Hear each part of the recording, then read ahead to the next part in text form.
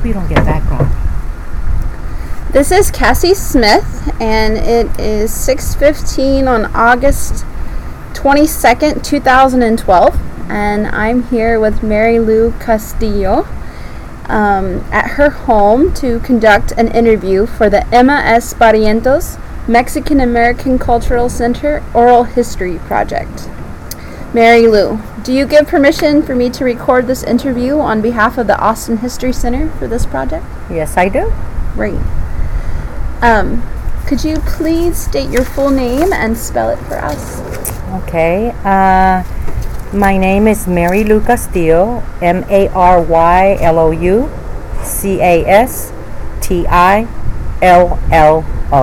Thank you. And we'll start with something easy. Can you tell us where you were born and where you grew up?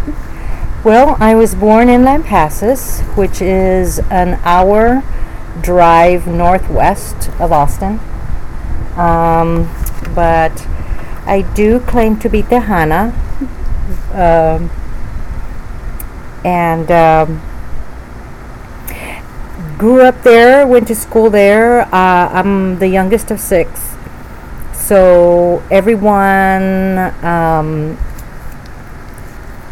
that was older than me went to, actually came here to Austin to either go to UT or St. Edwards or higher education.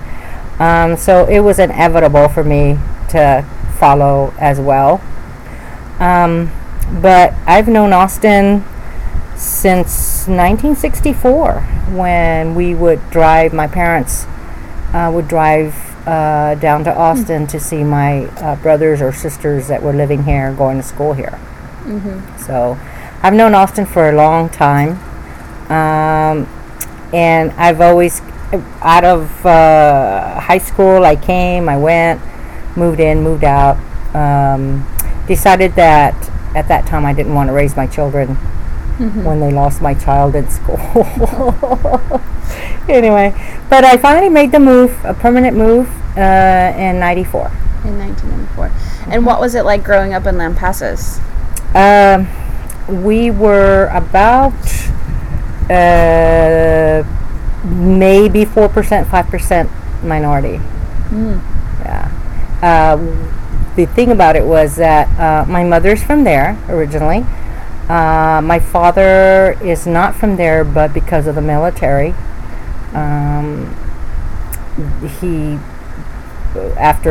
joined the military and was there, and decided to stay. Met my mom, married my mom, and then they started having family, so we stayed there. Oh, great. Yeah. And were you involved in the arts as a kid? I was not as much as I wanted to be, but it was my dad who saw the potential that I had, and he was the one that encouraged me to get in and work or study in it. My getaway would be just exactly that, was just get into painting and drawing and coloring and anything that had to do with any type of paints. I got into, and he actually entered one of my paintings in a contest. And I won, and without me knowing that I had done that. And they came looking for me later, wanting to know a little bit more about the winner. But being of a Latino or Mexican family, being female, they did not believe in them at that time. Back in the 60s, you didn't go off by yourself, especially not to New York. So my dad was, supportive somewhat, but my mother was not. Like, that was important to have her youngest daughter move to New York. It was like moving to a foreign country for her. Well, to go to art school? That's why. So unfortunately for me, that was just not conceivable for her. She couldn't imagine, her daughter being in New York. So unfortunately, I didn't do that. Ended up going into education. Taught for 8 years. Decided that wasn't for me. I love not the students, as far as the students were concerned, and feeling like every day was something that I wanted to teach, something I wanted my students to learn new, was exciting. I loved working with kids, working with students. It was the bureaucracy of it and the political part that I found it very difficult when I saw injustices not to say. And I guess it's the education system is like any other place. If you don't go with the flow and you go against the grain, then and they can make it very difficult for you because if you want to continue working, especially if you want to get out and go work somewhere else, you have to, So it didn't work out for me after 8 years. But I had a friend who worked, who was a nurse, and she worked in the public clinic for the state, and there was an opening in the immunization division, and she's the one that said, "Bear, do this, you would be able to do this, you'd be perfect." So that's how I ended up working for the state of Texas. And what does that job entail? The job that I have now, well, when I got in, because at that time, once you got in with the state, it was pretty good. You could move around in different departments, but for every one job available, it was like 20, 30, 40, 50 applications. And not too long ago, we had an opening for a position where I'm working at now, and it was 125 applications. Wow. And for one position. So I started in with the immunization division, and then went into the WIC, and that was working directly with moms and babies and families, and I really enjoyed that as well. And it was part of the education. This is what my background was, child development. So it fit very well. And I did that for like 3 years, and unfortunately that program was given over to private company, and now they're running it. So the WIC program? Interesting. Yeah, and so I didn't want to work for a private company because I didn't know. Pay was good, but as security wise, and I want to put in time with the state, so I didn't take that move. I decided to go in. There was an opening for what they call a surveillance specialist, but it's working in epidemiology, and that we go out and look for birth defects in the different hospitals, take the data from the hospitals, and then kind of clean it up, look it over, and then it goes on to researchers and clinicians and the people who write the EPIs, what we call them. So, yeah. Is that your current position? My current position, yeah, is epidemiology. Wow. It's called epidemiology, and I'm in the birth defects unit. Yeah. Wow. So we collect data of all the birth defects in Travis County. Yeah. And I oversee all of Seton Medical Center's hospitals. It's called Seton Medical Network. It's huge.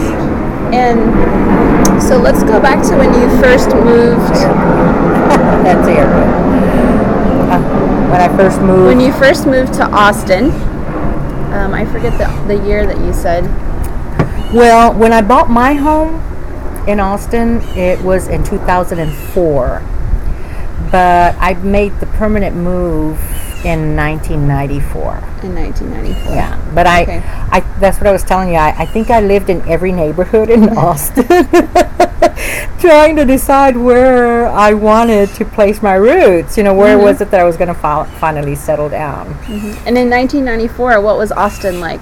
Oh, in 94, well, I've known Austin, like I said, my first ever trip was in 64. So I like to say I knew Austin when the city limit sign was on 183 and 35. Wow. That cross, and back then the freeway wasn't what it is now. You would come to a stop sign on 183 on 35, and it kind of curved over, and now you were on the freeway. Wow. Yeah. So that was the city limit right there. that corner right there when we got to there.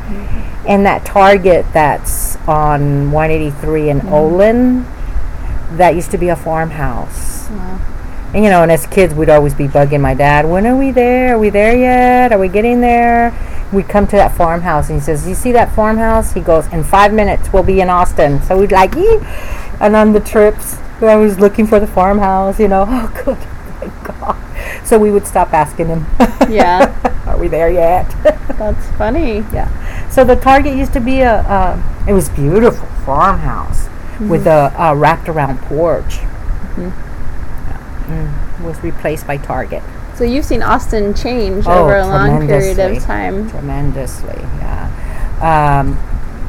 Even the lake, and that used to be nothing but dirt roads and country roads that we'd roam around, play around, and take a trip down there just to drive somewhere and go to the river and go swimming, and no houses, no mansions, just country road, dirt road, some of them.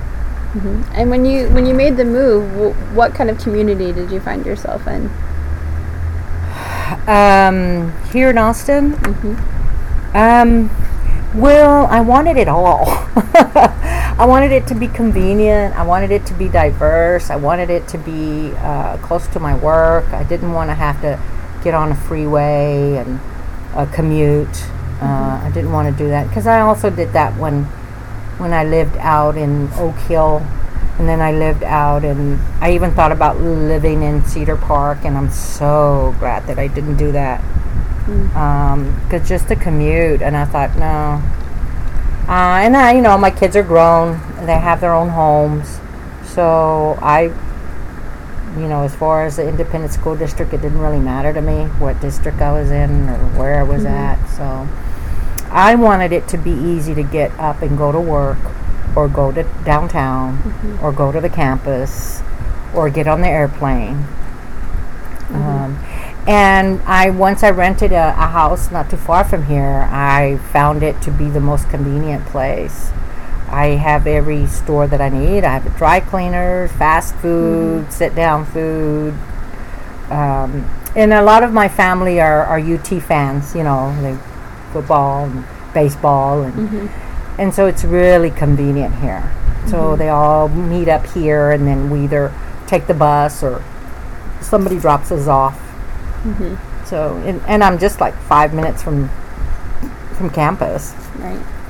So when you first moved, did you get involved in an art community? Yeah. Well, when and the reason I was living in Lampasas, and I was working for the state when I started working. When I was working for WIC, I traveled to all the rural areas surrounding Lampasas County. So I sometimes would be in Llano or Johnson City or Blanco, or I would be in Temple or Belton, anywhere in between there. I could be, depending on what the need and appointments and that kind of stuff. So when I moved into a job, they said,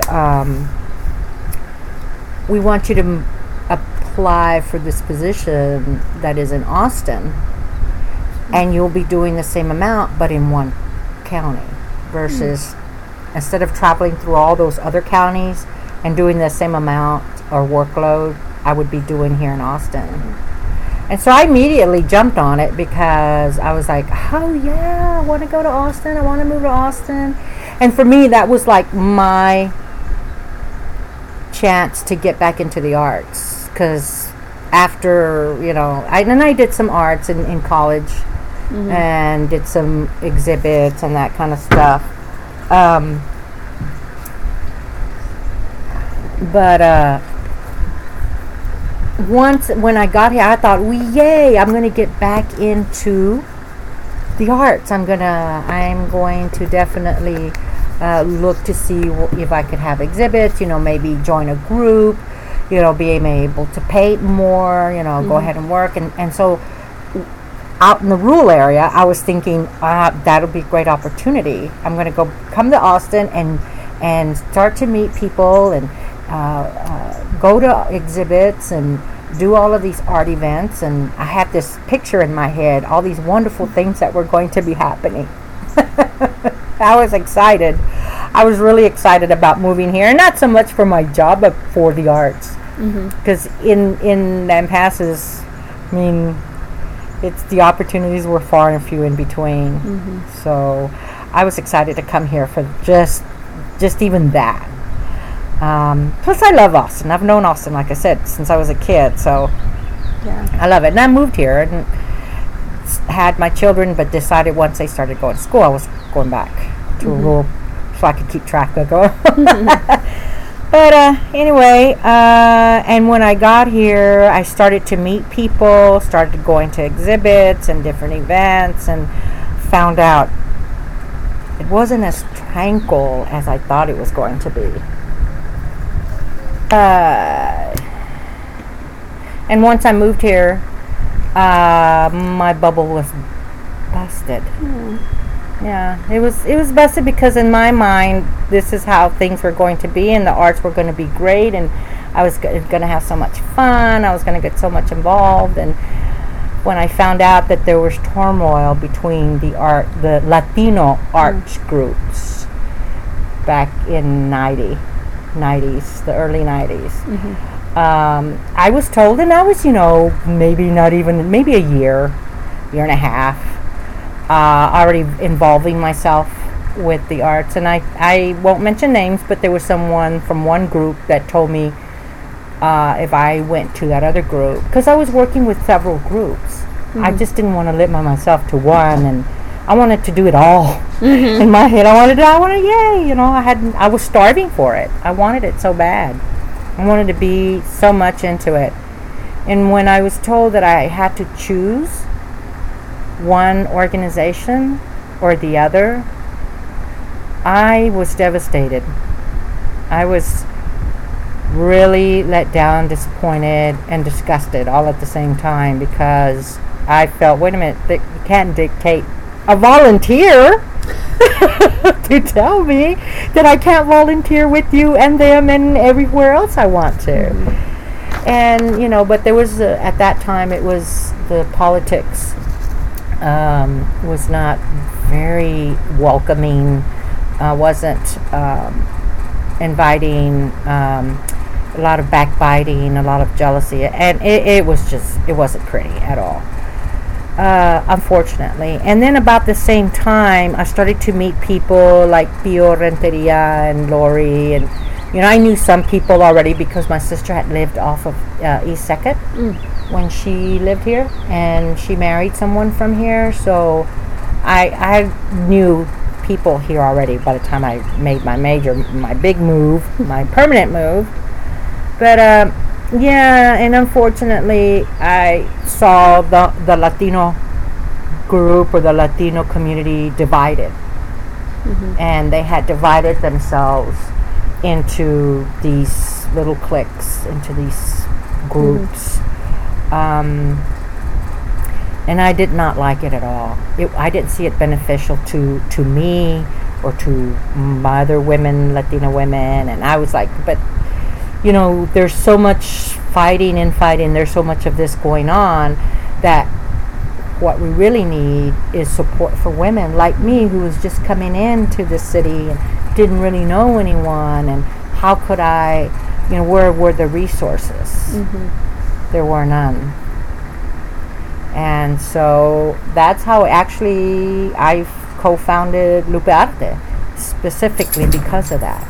Because there was so many of us going between the cracks, because these organizations were just with one another, just so bitter against one another. And what seemed to be the center of the turmoil, I guess? What was the subject of that?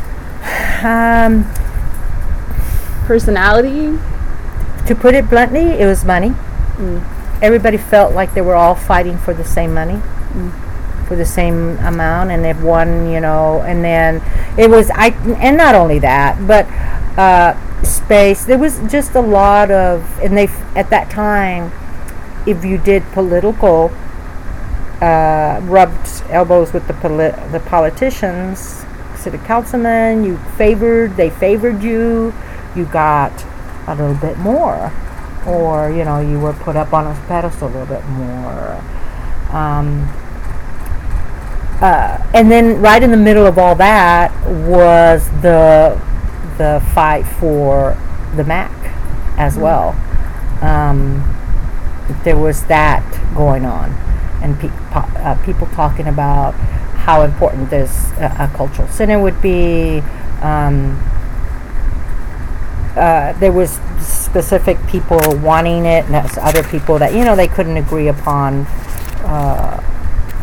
who would be running all of this. And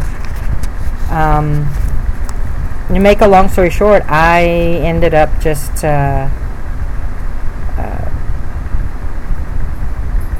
following, not really following, but after talking to the Renterias and talking to Clemencia and talking to some other people and getting the whole story myself and what was going on, who was doing what, where did everybody stand, then I made my own choice of, okay, I really didn't want to have to cross a line and go to a camp per se, but I felt like I had to in order to be able to say my own voice, to have my own.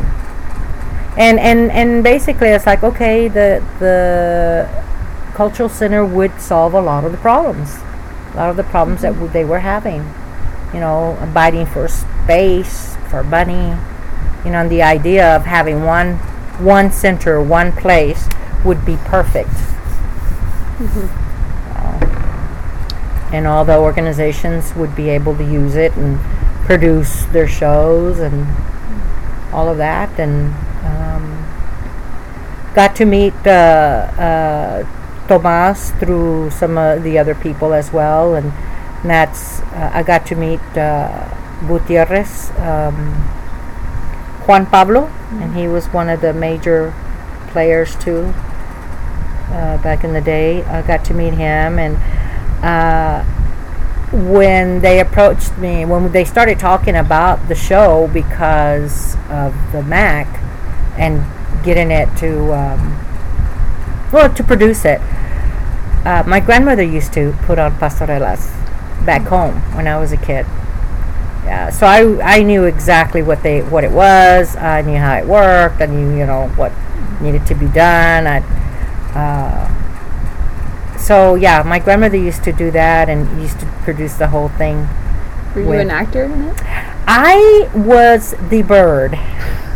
I know that's gonna sound so funny, but I was, I guess, like maybe 6, 7, and she had a box with all the costumes and props and that kind of things.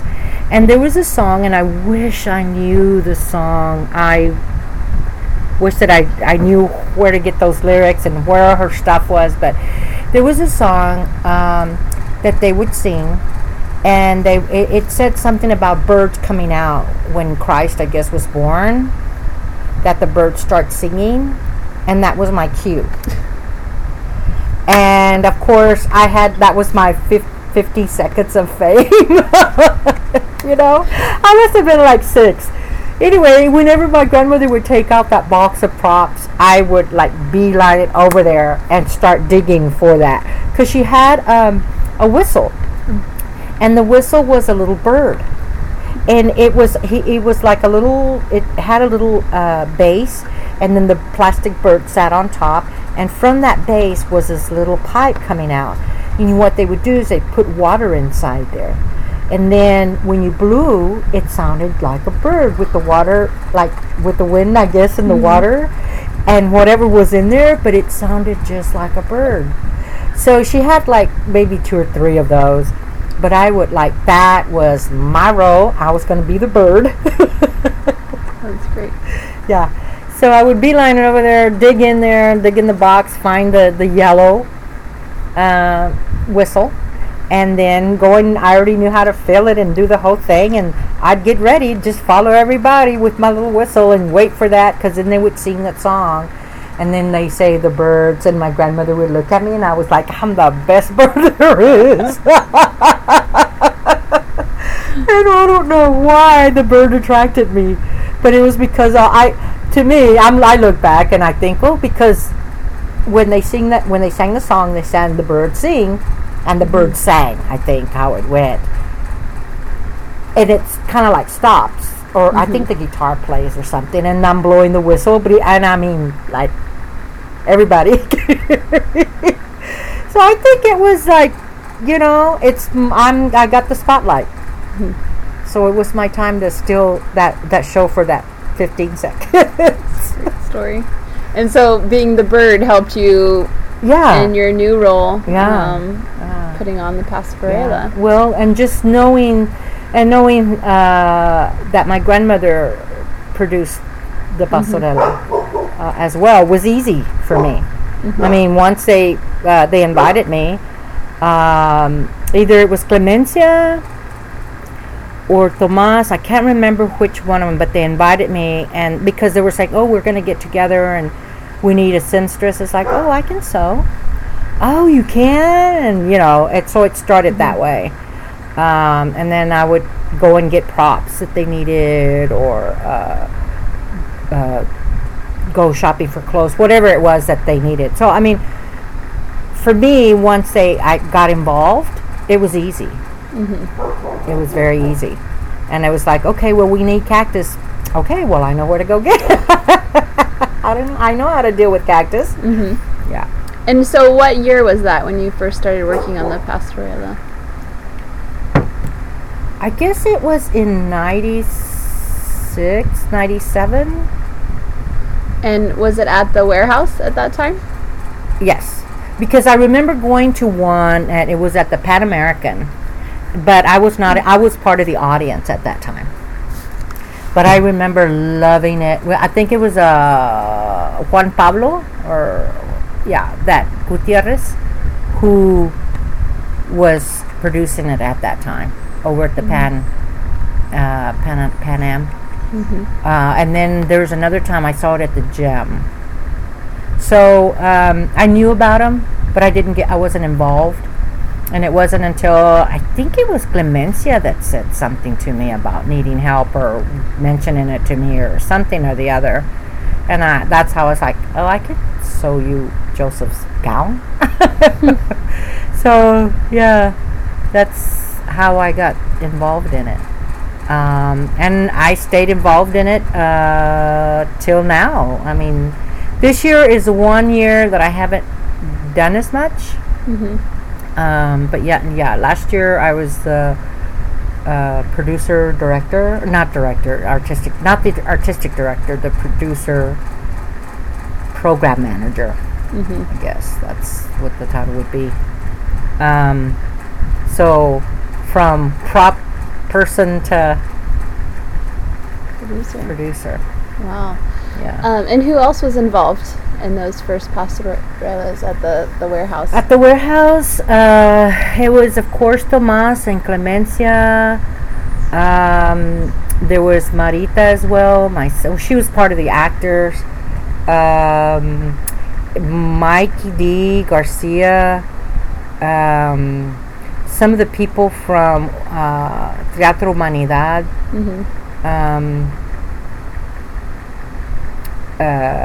Oh my gosh, Flores, Jose Flores. I even worked with Brian Ramos from El Grupo, or the old Grupo. He was part in it. Gavino Barrera. My sister Veronica. My goodness. I think the ones that were steady were myself, and at one point Marita was also, Marisa Limon was there, helped produce a couple of years, and then most of the time it was Tomas that he was finding someone to direct it, or he himself.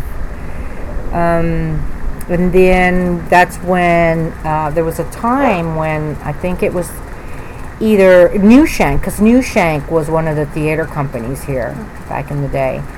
Either it was one of them from their group or Teatro Humanidad that said, hey, maybe we should all just get together, all the theater groups, and just do it. And it was Tomas who came to say to us, if we don't use the MAC, the warehouse, we could you lose it. I think it was Gus Garcia, that, or somebody from his office, is the one that said if you don't use it, you lose it. And Tomas is the one that started making phone calls. And then one of the groups said, well, let's just all come together and just do it, each of the groups. So by that time, we started Lupearte in 99. So, I think, and it had to have been 97 when I did props and stuff. And kind of did stage management. I did whatever it is that they needed. Yeah. And what was the environment like to work there? Back there. After that, it was great. It was a lot of fun. People looked forward to it. And just people stepped up to whatever it is. If you were a musician, you helped in the music area. If cleaning up or whatever it took. Yeah. And what was the attendance like? And actually it was just word of mouth. Word of mouth, or if we got somebody to do a write-up from one of the newspapers, otherwise, or if we collected a little bit of money or somebody donated something, we would sell a program. The program helped by starting to sell ads, and that's how got it, little postcards, to be able to print postcards, to be able to mail the postcards. So basically that was it. Don't remember about email much back then, but most of what we had a database that La Peña actually gave us their database to be able to mail out cards. And back then this is what you would do, is when you'd get your little postcards and have the info here, put a stamp and mail out. 500-600, so that's how we did that, and word of mouth basically. But I think the community is, and I know East Austin has always known about La Pasarela. It was just never on TV for them. It was just word of mouth, and they would come and they would tell one another. Awesome. I think that's how we got people to come. And were there other groups performing in that space at the time? At the beginning, the only one that I knew was us, and then they started. Once we started the shows or did the show, then there were other people that started to come in. I think New Shank used it to perform some of their one of their plays, or maybe two of their plays. But yeah, New Shank used it. We used it. Lupearte used it. It was horrific for displaying artwork. But what I did was I got 2x4s, made square panels, wrapped, got cloth, black cloth, stapled it to the back of it, and then just literally very delicately placed the frames. And of course we had the string wrapping up to the back of it. So, and that was how we were able to exhibit. Wow, so you did put on exhibits there. Yeah. Wow, how many did you? I think maybe twice. One year, that's what I ended up doing, because the warehouse is just that aluminum, this type of thing that you see here. And, it's and then the ceilings were so high and there was nothing really that you could nail or do anything to hold something to exhibit. So after looking at it, I thought, I'm just going to have to go to the expense of buying 2x4s and having them up. And it was literally like this, where it would be like this.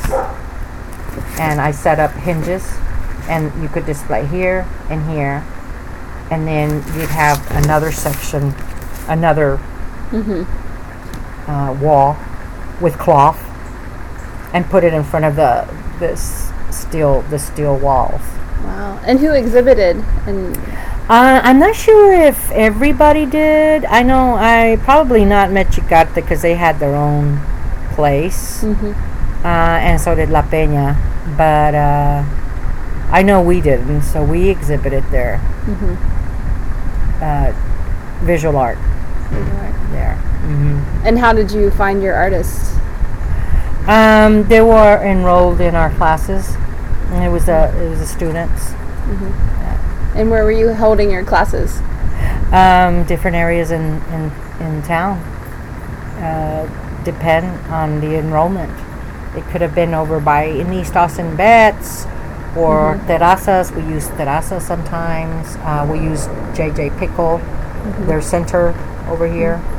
It would be a good time now to ask you about Lupe Arte. Okay. Tell us a little bit about, we know a little bit about how you started it, but give us an idea of what the mission is. Yeah. And well, it's like I said, when I moved here, my bubble was bursted, and I realized that, and I was older, of course, but I realized I asked myself, if this is happening to me, a Latina, and I felt that if I wasn't Latina, I would have a little better chance of getting my art looked at and exhibited, or if I was a male. If I was a male and not minority, my work would have probably had a little bit more chance of being put out there. But because I felt that I wasn't, then I was gonna have to find resources and struggle a little bit more and work a little bit harder to get into these. Because remember, back in there, if you didn't belong to that little clique, it wasn't easy to get in. It wasn't easy for you to exhibit your work. And to me, that was so disappointing, because I felt that an organization should be open to everyone, and not just to a selected few. And that's how I felt. If you weren't selected or you weren't part of their, or I was going to have to somehow volunteer and be in that group for a while before I was taken seriously about my art. So I was just thinking about what's happening to these young ladies who are coming out of college, and they don't have the resources, or what's happening to them. How are they going to manage? And there's not support group or resource group or something. It's going to be that much. And I just hated that thought. I hated that thought of no one being there for them. And so that's how we ended up forming Lupe Arte, to be able to help the Latina woman and her art. What I didn't realize was that it was much more bigger than that. It was more, all of a sudden we found ourselves catering to both male and female minorities. And then it got to where it was everybody. It was everybody. But so we started thinking about college age students, women. And then we also did a little pilot project, and we found that it actually needed to start younger. And when we got into the high school age, we realized that they already have their mindset on what it is that they want to do, or their life is already etched out for whatever reason that was happening. So we said, okay, we need to go perhaps start in junior high level. And even that, we ended up going back as far as the elementary level.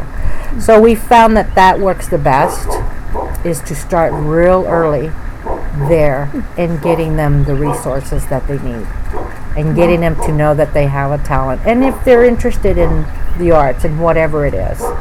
So we ended up going from one little pilot project of visual art, because I was the art teacher when we first started, and I started to teach over in Allen Elementary. I don't know if you're familiar with Allen. It's over off of 7th and Pleasant Valley. Anyway, it's in that area. We did the little pilot project. I started out the first year with 15 students. By my second year, I had 25. And by my third year, it was overwhelming. It was like I need another instructor and have 2 classes because having 25 students was unbelievably, and the projects that I did, it takes a lot. And so we ended up hiring a young lady by the name of oh my gosh, she was a folk artist. I'm horrible. We got her, recruited her, and then we recruited Marita de la Torre to do theater at that school. And so by our 4th year, I went over to JJ Pickle had found out about what we were doing, and they requested us that we go there. So now we had Allen Elementary, and we were working at JJ Pickle Elementary. And then I found another young lady that did theater drama, and so we had 2 theater drama classes and 2 visual art classes. Yeah. And now we are all over the place in Austin. We've gone to Matthews, we've been at Mendez, we've been in high schools, we've been in junior high schools. We've done from film to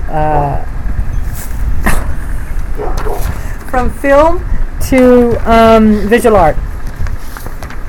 And how many students do you serve today? Oh my gosh. Okay. Well, we are working with AISD and Primetime actually as we speak, getting ready for the fall. But we have lined up today. We actually had our meeting not too long ago. We have another theater drama teacher. We have 2 pottery makers. I'm excited about that. We have a fashion designer who's going to do. This will be her 3rd year with us, and she's fantastic. I bet the girls love that. You ought to see what they create, because they all get a T-shirt. I mean, there's a process that they do, but the end result is they design their T-shirt how they want to put it together, and they cut it and they glue it and all paint it, and yeah. So that's a fashion design. Daniel, as you know him, also a story writer, creative writing. We have let's see, a hip hop dancer. So that's 6. And I'm not too sure about the filmmaker, but we've had filmmakers in the past. Wow. Yeah. So we went from visual art, one discipline, to multimedia. And so now we're considered a multimedia nonprofit with the City of Austin. And you've been involved with the MAC in the past. Yeah, in the process at the same time, because, I mean, in order to exhibit, in order to do theater or even show film, we needed a space. And that's one of the biggest things here in Austin, is that although there may be some venues, they're not venues that are affordable to the nonprofit, small nonprofits. I think that if I was somebody like the others that are in the $1 million brackets, they have their space or they have their own theater.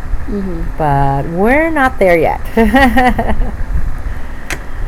But we're mostly out in the community, though. We do use, like the Met Center, or like I said, we try to go to where the need is. And if the need is at Met's, then we're going to be there. And we bring the workshops to Met's, or we bring them to Pickle, or we bring them to what is that, near Galindo, to wherever it is that we need to be at. And so there was a time when the warehouse closed, to move backward a little bit, Mm-hmm. to when the new Mac opened. Mhm. What were you doing there for exhibiting, for putting on the pastorela? For the pastorela, we used, thank goodness, the theater, and I don't know if it's still there. I believe they said it's now a Puerto Rican dance studio or something. But it used to be called the Tillery Street Theater, and we used that we use the Off Center or the Rude Mechanics. I don't know if you're familiar with that. We used them one year, and then we used the Tillery Street Theater to produce it. And then I think one year we didn't do it at all. And it may have been that year that the Mac was torn down. That first year or whatever year that was. I'm so sorry. I'm That's terrible okay. with it. And then what has it been like to perform at the Mac? I think it's great. I'm very proud of it. People that first come, I've never seen it before. I'm still amazed that people don't know about it, but some people. I'm still amazed at that. But people who do come, they are amazed at the beauty of it. I know we still have a lot more to go as far as the theater is concerned. Because the multipurpose center, that's what it is. It's a multipurpose center. It's not a theater. And we had our challenges to work with that room. But we're very resourceful. I mean, we went from a warehouse to this, so come on. That was not a challenge for us at all, but we made it work. But a theater where people can literally sit in comfortable seats and have a great view from whatever seat they're sitting in would be great. And to be able to have a dressing room where you don't have to go around through the back, up around, come around to the front, and then, you know what I'm saying? Yeah. To be able to have just space for the actors would be awesome. How has your vision for the Mac changed over time? When you first heard about it? When I first heard about it, it was about the bond, actually. That's when I first heard about it. It was about the bond, trying to pass it and getting that political move to be able to get the bond money to do that. And then, when you think about it, or when I thought about it, when people were talking about a cultural center, and they said you need to look at what New Mexico has, look at what San Antonio has, look at what Dallas has, look at everybody else has one, but the capital of Texas, the capital of Texas does not have one. And that was pretty powerful to me when someone brought up that point, that everybody else had one, but the capital of Texas did not. And I kind of looked at what New Mexico had, and I was blown away by what their community was able to put together and pass. And it didn't seem like not very difficult, to do that.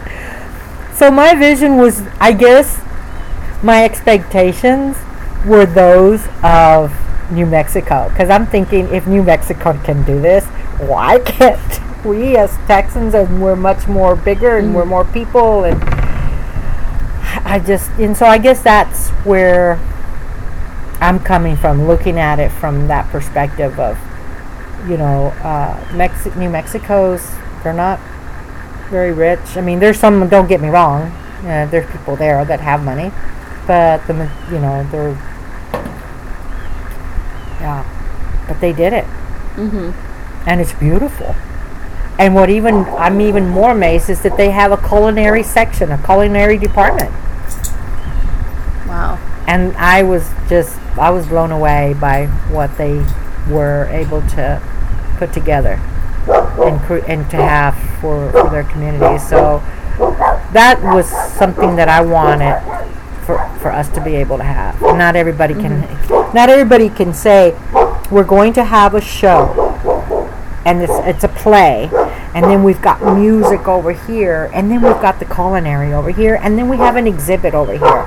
To me, that was like, oh my God, that's the ultimate.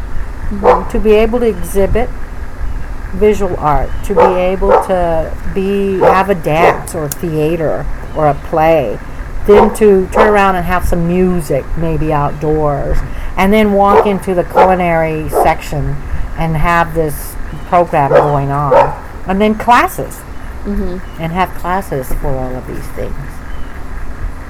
Yeah, It's engaging all of your senses. yeah, At the same time. that is exactly what I got when I did my little research for New Mexico's Cultural Center. It was like everything was included into it. Wow. And how do you see what is the MAC's role in Austin? What can it do that other museums, other centers can't do? How its function? Well,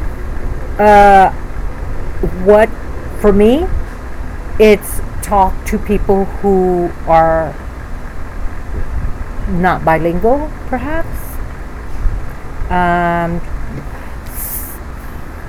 Be able to tell stories, to be able to have shows that no one else perhaps might not bring. And I kind of see it the same obstacles that I had when I got here to Austin, about not fitting in or not having a space or not being included, is what I was hoping that the MAC could be, is to be able to open doors for those of us who may only speak Spanish, or may want to go to a show that is bilingual, or perhaps hear music that I can relate to. To me, I don't know very many places that can do that, or that do that on a consistent basis. Maybe to be able to create, have a space where I would be able to go in, walk in, create something, and share it with the rest of the community, and have that, appreciated. Because as artists, as a visual artist, I talk to my audience through my sketches, through my paintings, and as a teacher, I tell my students, when you get a blank piece of paper and you are wanting to say something, and there's a message that you want to say to the people who are going to see it. So what I put down on here is going to be very important, because it's only my eyes, as a visual artist, only my eyes are going to be able to tell me the story, and what is it that artist was trying to convey. What is he trying to say, or she trying to say? So I think of that way, is to be able to tell a story by what we do, by what we're creating, and then share that. Because, and that's another thing that I tell my students, not everybody's going to like your art. Not everybody, your mom and your dad are going, your grandma, I'm sure, may or may not, but I said, but as an artist, that's one of the things that we have to accept. Music is the same way. Film is the same way. Written literature is the same way. Not everybody's going to enjoy it and appreciate it, but it's those that do. It is those that relate to what you put down on paper, that you find something in common, that you find something similar, that you can connect. To me, that is what's important. And if they got your message that you were trying to convey, that's even that much more sweeter and grander. That, out of all these people, one person connected. We have something now in common. Now I know there's someone out in the world that feels the same way, or thinks the same way, or, experience the same thing, and we have something in common. I think we're all looking for that. Is our commonalities among ourselves, with each other. And you think your work in the different artist organizations have been successful at that over the years? What are the best ways, I guess? That was brought up. And I think Alta, the Pastorela, because after we all formed, all the different theater groups got together, and it's work. I mean, it's work beside your own season. Having to manage the pastorela, it's a big job. And so little by little they would come and go, and that was what we said. That is what the beauty of it. You come when you can contribute, and when you want to be a part of the show or part of the pastorela. And so we decided. We talked. We were in Donato's house, all in the backyard, deciding what were we going to call ourselves. If this group was going to be focused only on La Pastorela and for the MAC, because this was because of the MAC that Pastorela was going to be produced, and because of the MAC we were going to all come together like no one had before. Because remember, 94, 95, and that's what we wanted to do, was to be able to come together. Then we needed to have a name that we all could relate to. And so we threw out, I think it took us maybe like 30 minutes to all decide. We all threw things out there. And finally, then we would say, okay, the acronym of that is la la la la la. And it's like, nah. I think we finally came to the consensus that alta, which means high, higher, was the perfect name, because that's what we wanted to reach. And so it was the Austin Latino Theater Alliance. And we decided, we all came to the consensus is that's what we should call ourselves, as that Pastorela group. And they're still together. They're still together, still to this day. Yeah. So, and at the same group, they said, well, we need a 501c3 sponsorship. And in there, it was Teatro Humanidad, it was Lupe Arte, Teatro Vivo, New Shank, and then individual artists like Tomas and Clemencia, people, musicians, and that kind of individual.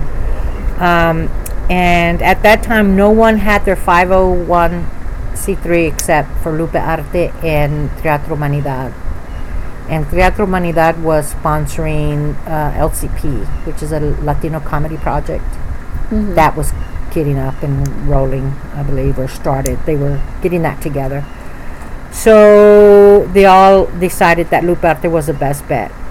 That Lupe Arte be the best to be the umbrella to sponsor Alta. And so they all decided to do that. And so we just said, okay, we agreed. Lupe Arte Sport agreed to go ahead and have that, have Lupe Arte be the sponsorship or the umbrella. Is it still the umbrella? Yes, it is. Wow. Yeah. That's great. Yeah. What have been some of the most challenging aspects of your work related to the MAC? Say that again? What have been the most challenging aspects of your work with the MAC, from the warehouse time through kind of today? What are some of the challenges that you've faced? Oh my goodness. I think dates. Tried to in the warehouse days, though. See, that's the difference between how we did things back then, and we're supposed to get more sophisticated, right? But and that was one of the things that New Shank, the members of New Shank, says, hey, we ought to pull everybody again, after we started Alta, and said, let's all get together and let's look at the calendar, and that way we can all plug in, who's got what, doing what, at what time of the year. It was a perfect idea, and that way each group knew when was, and we could then go support one another. If LCP was happening at this month, at that date, then we knew, that we were going to be doing that. We would all go and support. If Teatro Vivo was doing something, then we'd go then. If Teatro Humanidad was going somewhere, so we were all, and Lupe Arte was doing their thing. And so that's basically, and then you have to ask for Tomas and see how that worked, because he was the one that was at that time director of it. But it was basically that. It was just communication. It's always a challenge for any group when you want to communicate and not being misunderstood and all that kind of thing. But and from now, I think they've improved. Their system is better. But I had a couple of situations that I was double booked, and once you get and particularly in a long running show like La Pasarela runs for 3 weeks, and it's been running for 3 weeks as long as I know, as long as I've been helping produce it. So when you do a long run like that, those dates are taken up, and it's nothing like I can't go and put my advertisement and say, okay, well, we're running Tuesday and Thursday and Friday, but not Saturday. But then we'll do it on Sunday. It's like, no. It's one long week, 3 weeks, and that's it.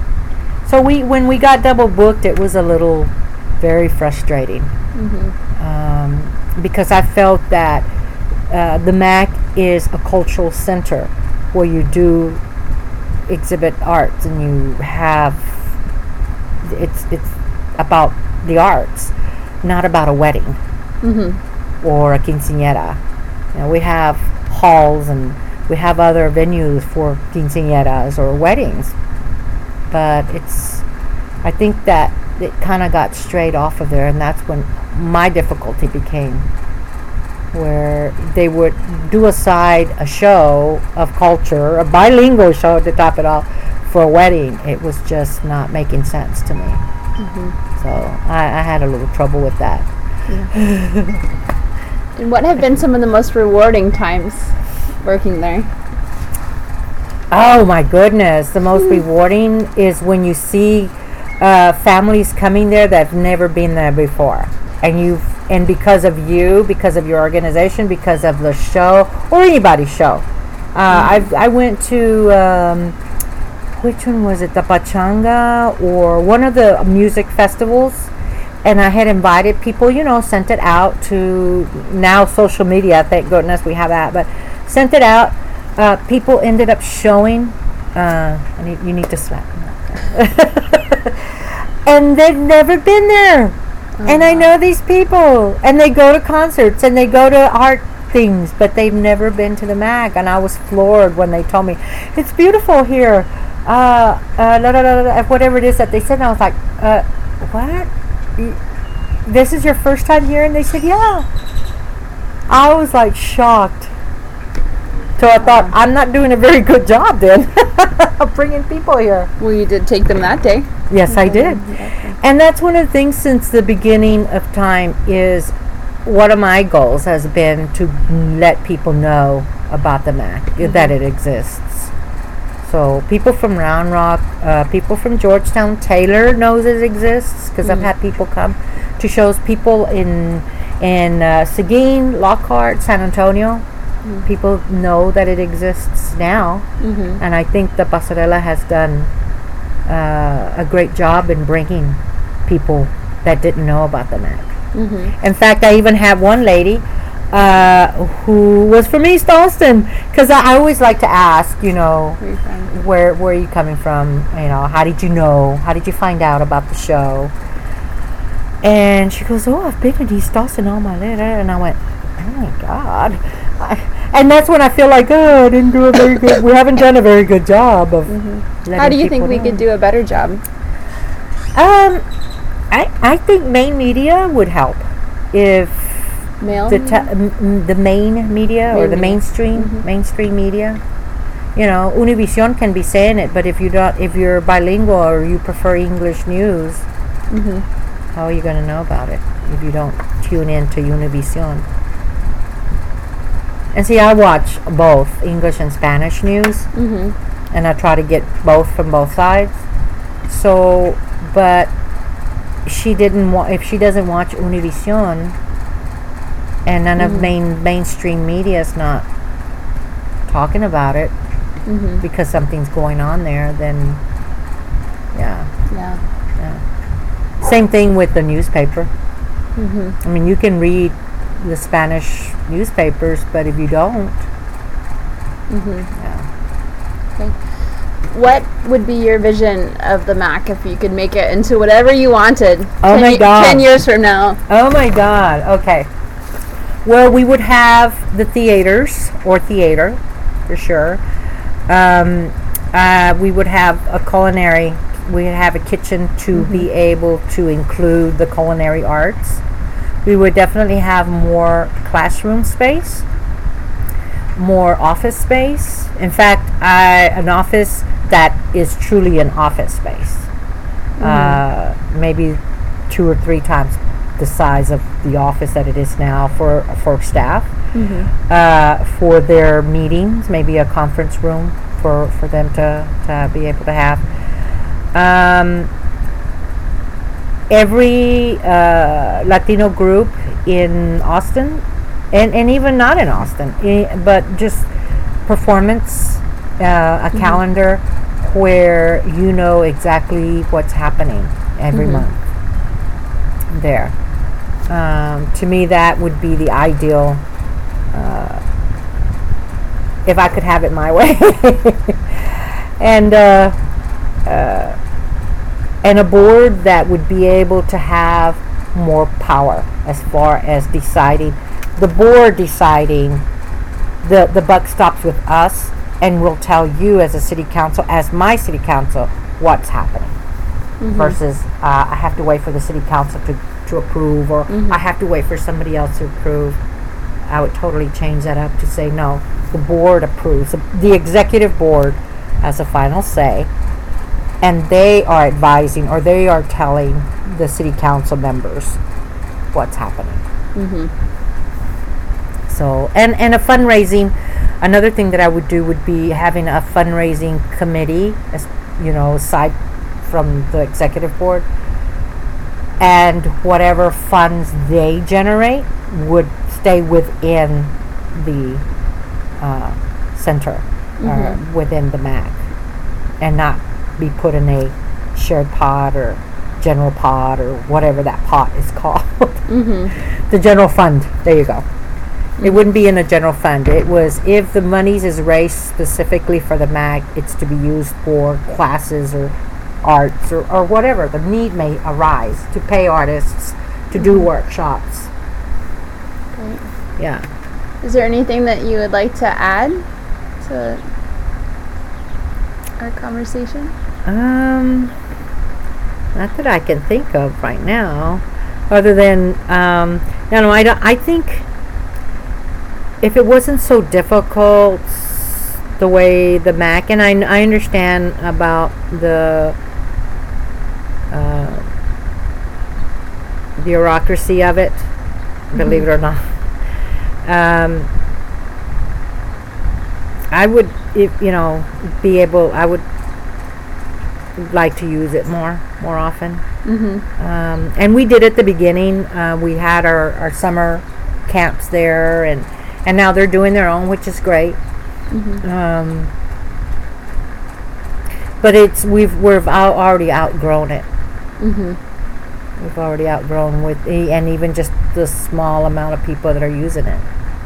We've already outgrown it. So, but we've come a long way. That's all I wanted to add, is just from a bond that didn't get passed like 2 or 3 times. Because I came in on like the 3rd round, where we were knocking on doors and getting people to vote for it, talking about it. From that to the building that it is now. Yeah. Wow. We've come a long way. Yeah.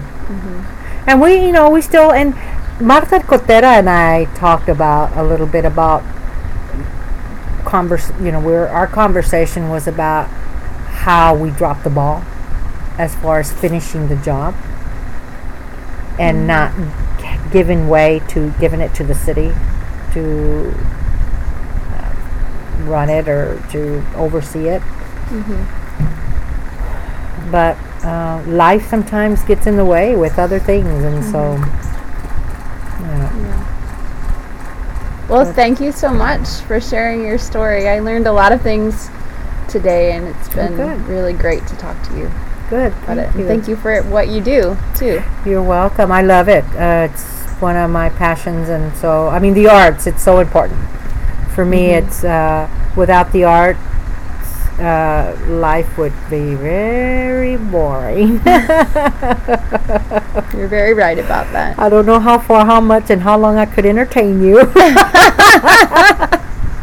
without any props. Okay, great. Thank you so much. You're welcome. You're welcome.